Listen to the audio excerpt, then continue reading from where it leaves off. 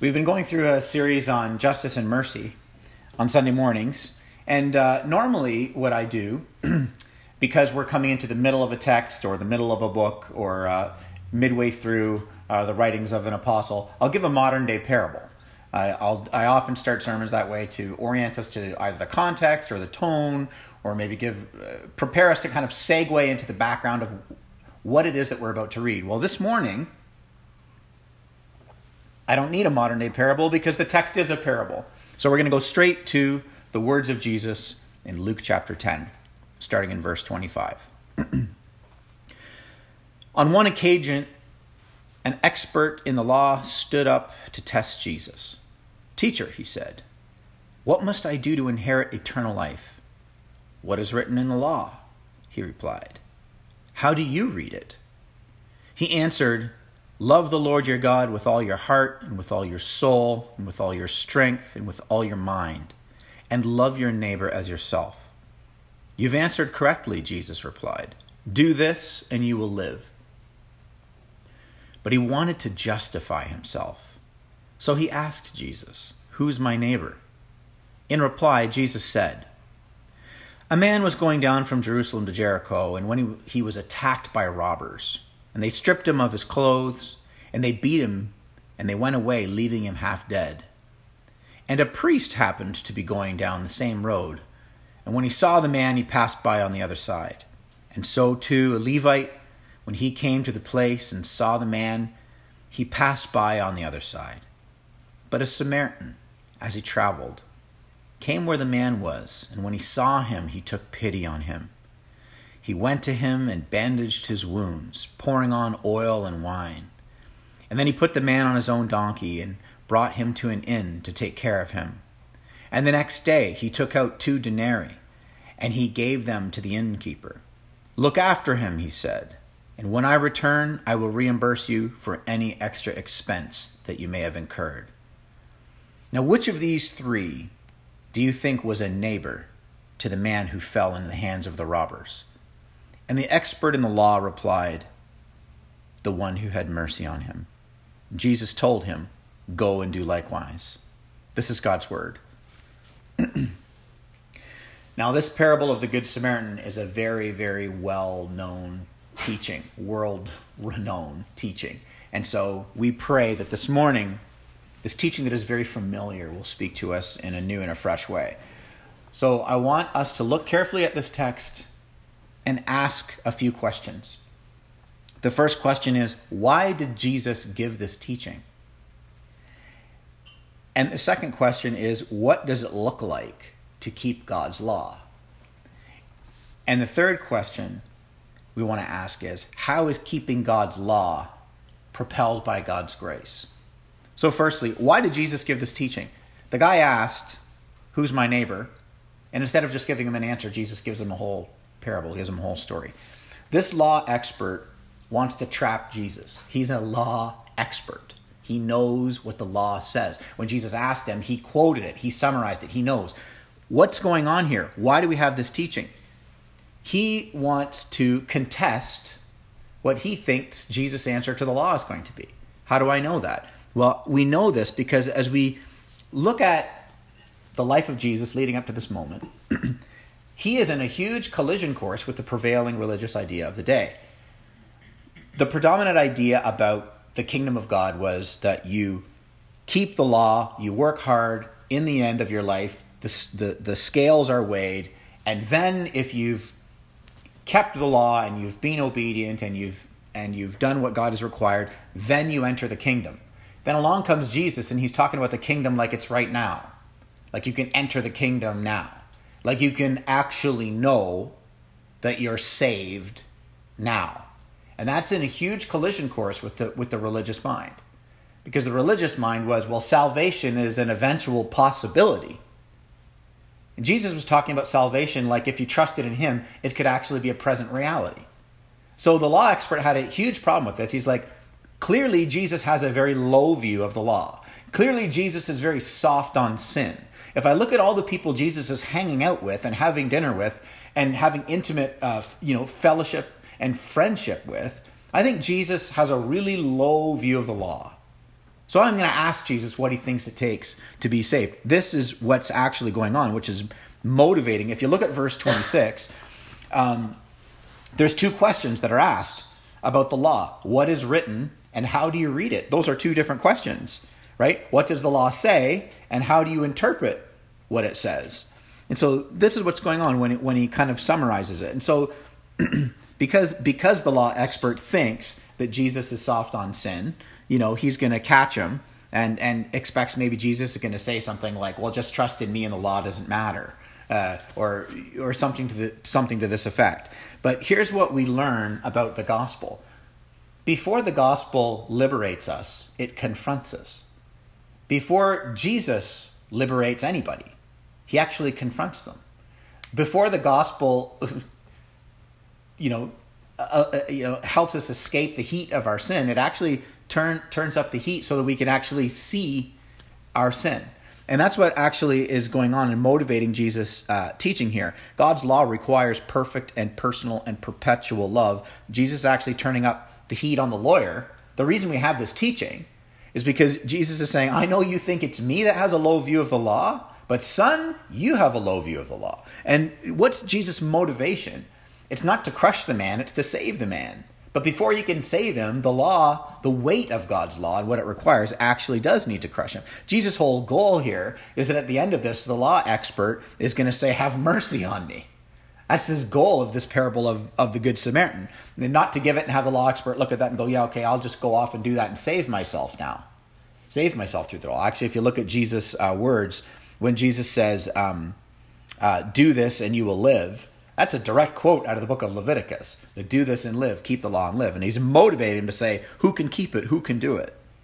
Ultimately, what Jesus wants to do is to be able to say, if you will trust in me, I will accredit to you mercy. I have a higher view of the law than you. I'm the only one that can keep the law, and I'm the only one that can save you. If you look at verse 29, this young man, this law expert says, the text says, seeking to justify himself, he asks, who's my neighbor? Now, Jesus could have easily just defined neighbor in a word, but instead he gives this teaching, right? And what this does is it invites everybody who is seeking to justify themselves to see just how deep our sin actually goes and just how high the requirements of God's law of love actually are. And just how impossible it is for us to actually justify ourselves. Tell me who my neighbor is. Because if you tell me who my neighbor is, I can shrink God's law down. I can confine it, reduce it, make it doable. Right? Outside on the street, in front of our house, there's this basketball net. Nigel and I play basketball out there all the time. And there's a problem with the net.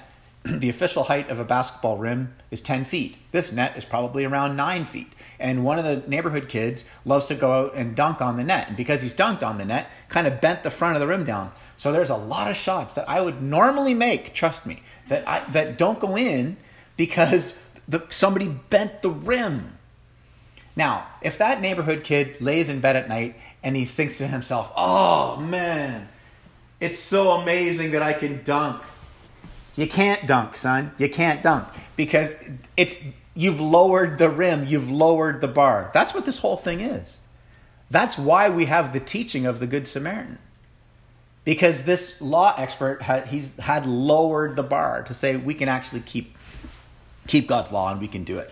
And so what we see here in this parable of the Good Samaritan is if God's law says that we are to love our neighbor, then this parable is a picture of who our neighbor is and what that love will actually look like. So let's move on. What does it look like? What does it look like to keep God's law? I want you to look at Jesus' words very carefully.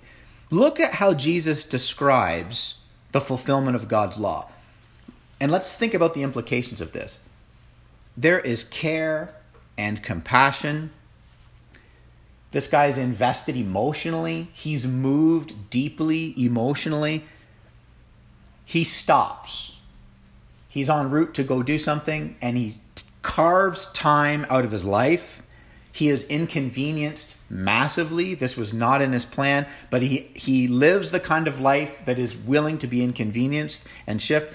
There is medical assistance. There is medical care. There's financial subsidy. There's financial generosity.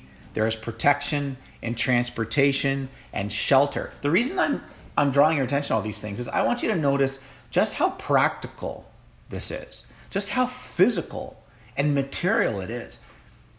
The question is, what does God's law require? And the answer is, it's really, really physical and practical. And Jesus draws this picture. God's law cannot be kept when it's reduced to being personal and spiritual. God's law, the application of God's law of love, can only be kept when it is communal. It must be communal. When it's societal, it must be societal. Unless it transcends outside of this personal idea of what we think loving God looks like to being communal and societal, it can't be walked out. When Jesus describes it, think of the gravity of this. When he says, when Jesus describes the law, he doesn't describe, when Jesus describes the fulfillment of the law, he doesn't describe a worship service. He doesn't describe a personal quiet time, sitting on our deck with a coffee and reading our Bibles. He doesn't describe anything that remotely resembles that at all. When he describes it, we see that it looks like going about our life, encountering a need, and then using whatever we have in our power to meet it. And so, if Jesus' teachings on the outworkings of God's law have this uncanny resemblance to social work, as if that's not provocative enough, this thing is racially charged. And as we've been going through this series on justice and mercy, perhaps some of you have been thinking to yourself, oh my goodness, this sounds a lot like we're dealing with a lot of isms. It sounds like on Sunday mornings, the last 4 weeks in Redeemer, there's a lot of socialism or shots across the bow at capitalism. I'm going to invite you to abandon your isms. I'm going to invite you to just look at the text for what the text is. That we are so thoroughly baptized in our culture to worship at the altar of our isms, whatever it is, that we've got to abandon that to actually see what Jesus is saying and what God's law is saying and how that actually informs how we go about our lives. But not only is this a practical care, a practical generosity, this thing is racially charged, which is relevant for the day that we live in, these challenges that we have ongoing, week in and week out, that are racially charged. Jesus did that on purpose. Look at this. There is massive hostility between these ethnic groups, the Samaritan and the Jew. In John chapter 8, the religious leaders get so mad at Jesus, they're like, you're a Samaritan. That's what they do in John 8. It's like a curse word for them. It's like an insult.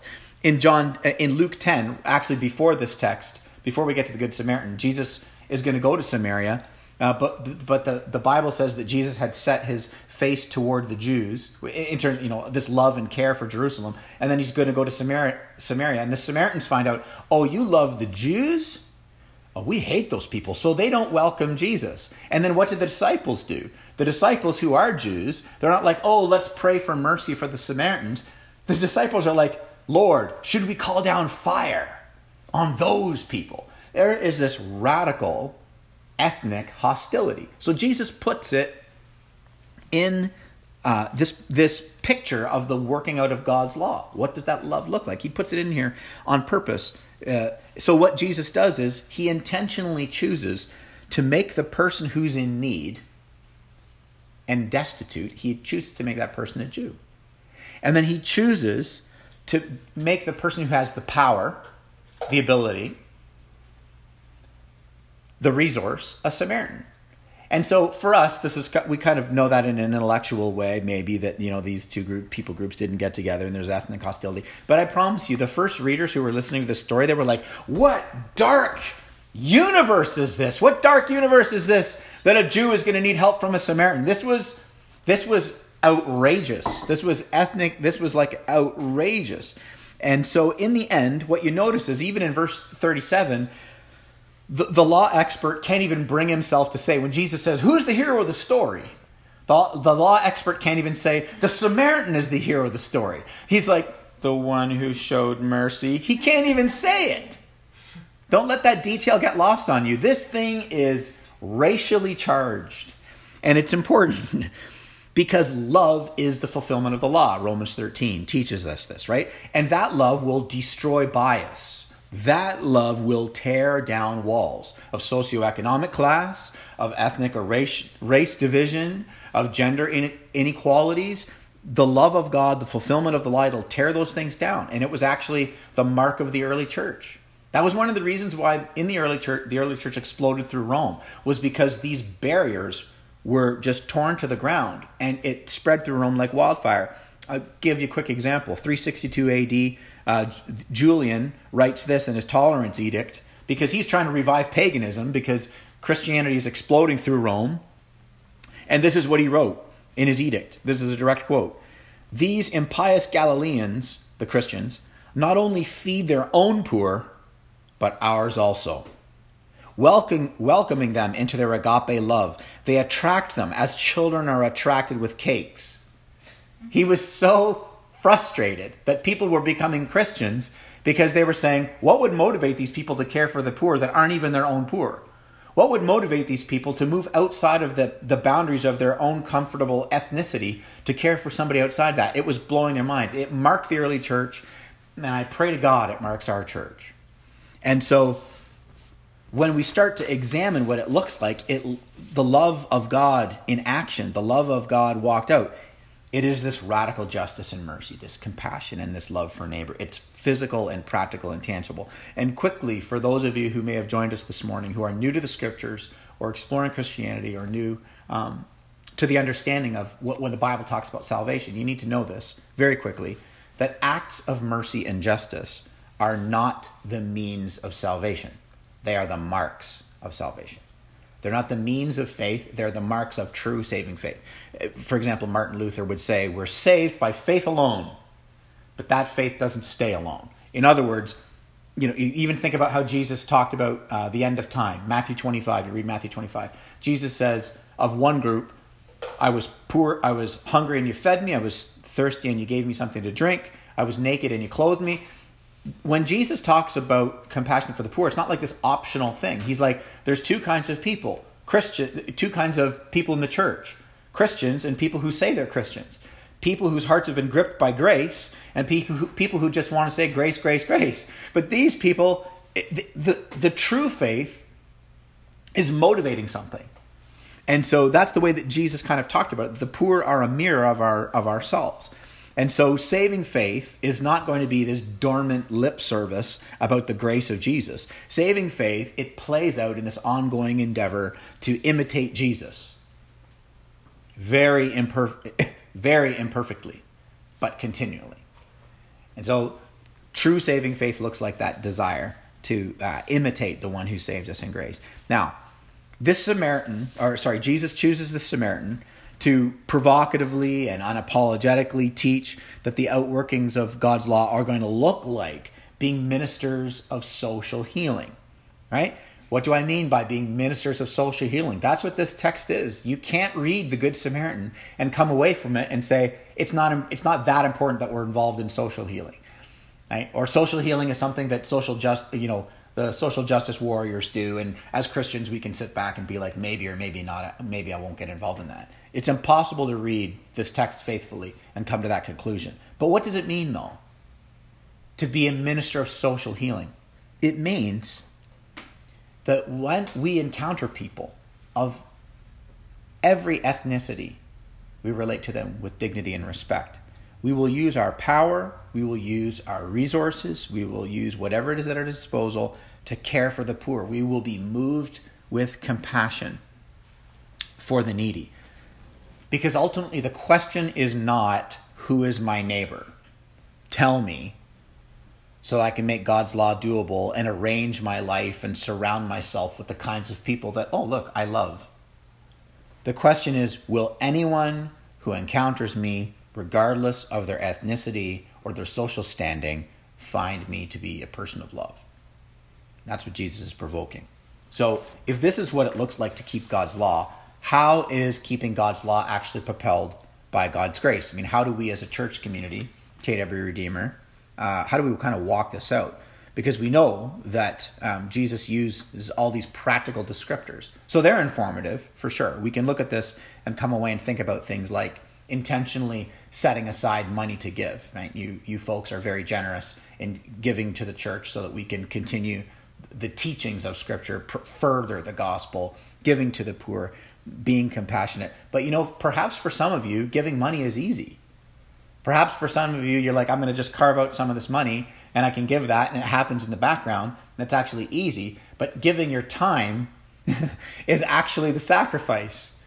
Perhaps in this North American culture, that's the thing. Say, whoa, carve time out of my life to volunteer, to serve. I'm not talking about the church. I'm not talking about Sunday morning when we return to Sunday mornings. That's a given. That as a family, we're going to care for each other. I'm talking about the city.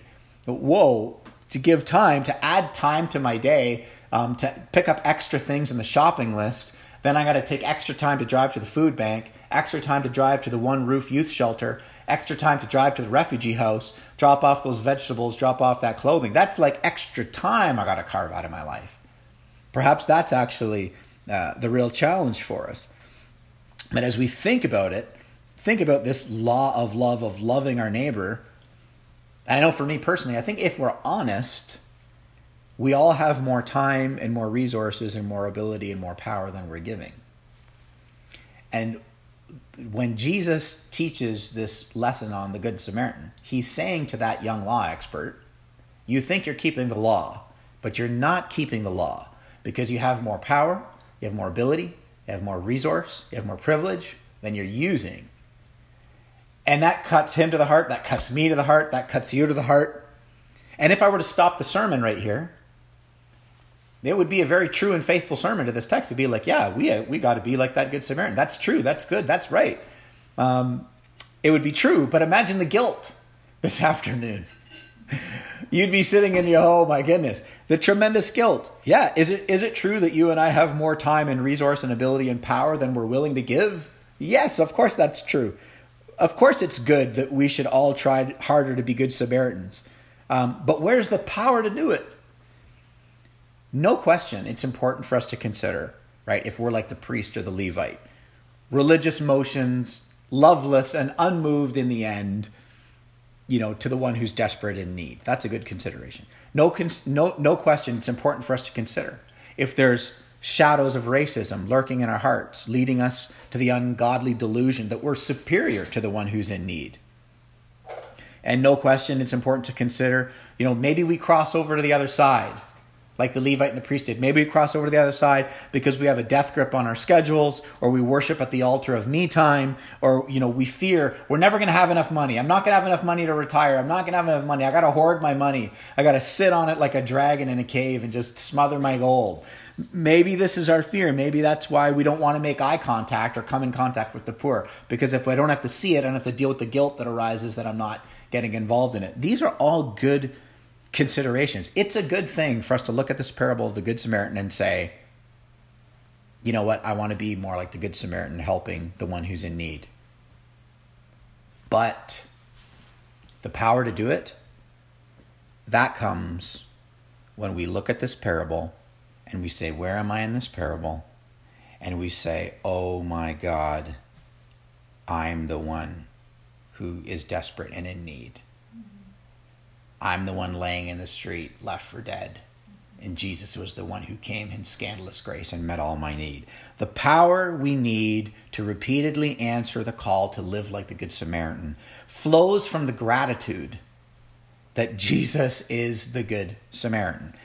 Look in verse 33. The Samaritan is moved with compassion, this deep, compelling emotion from the depths of the inner man. That's a word that was often described to describe Jesus. The intentional inclusion of this ethnic hostility, it invites us to see that the Samaritan had no obligation to get involved.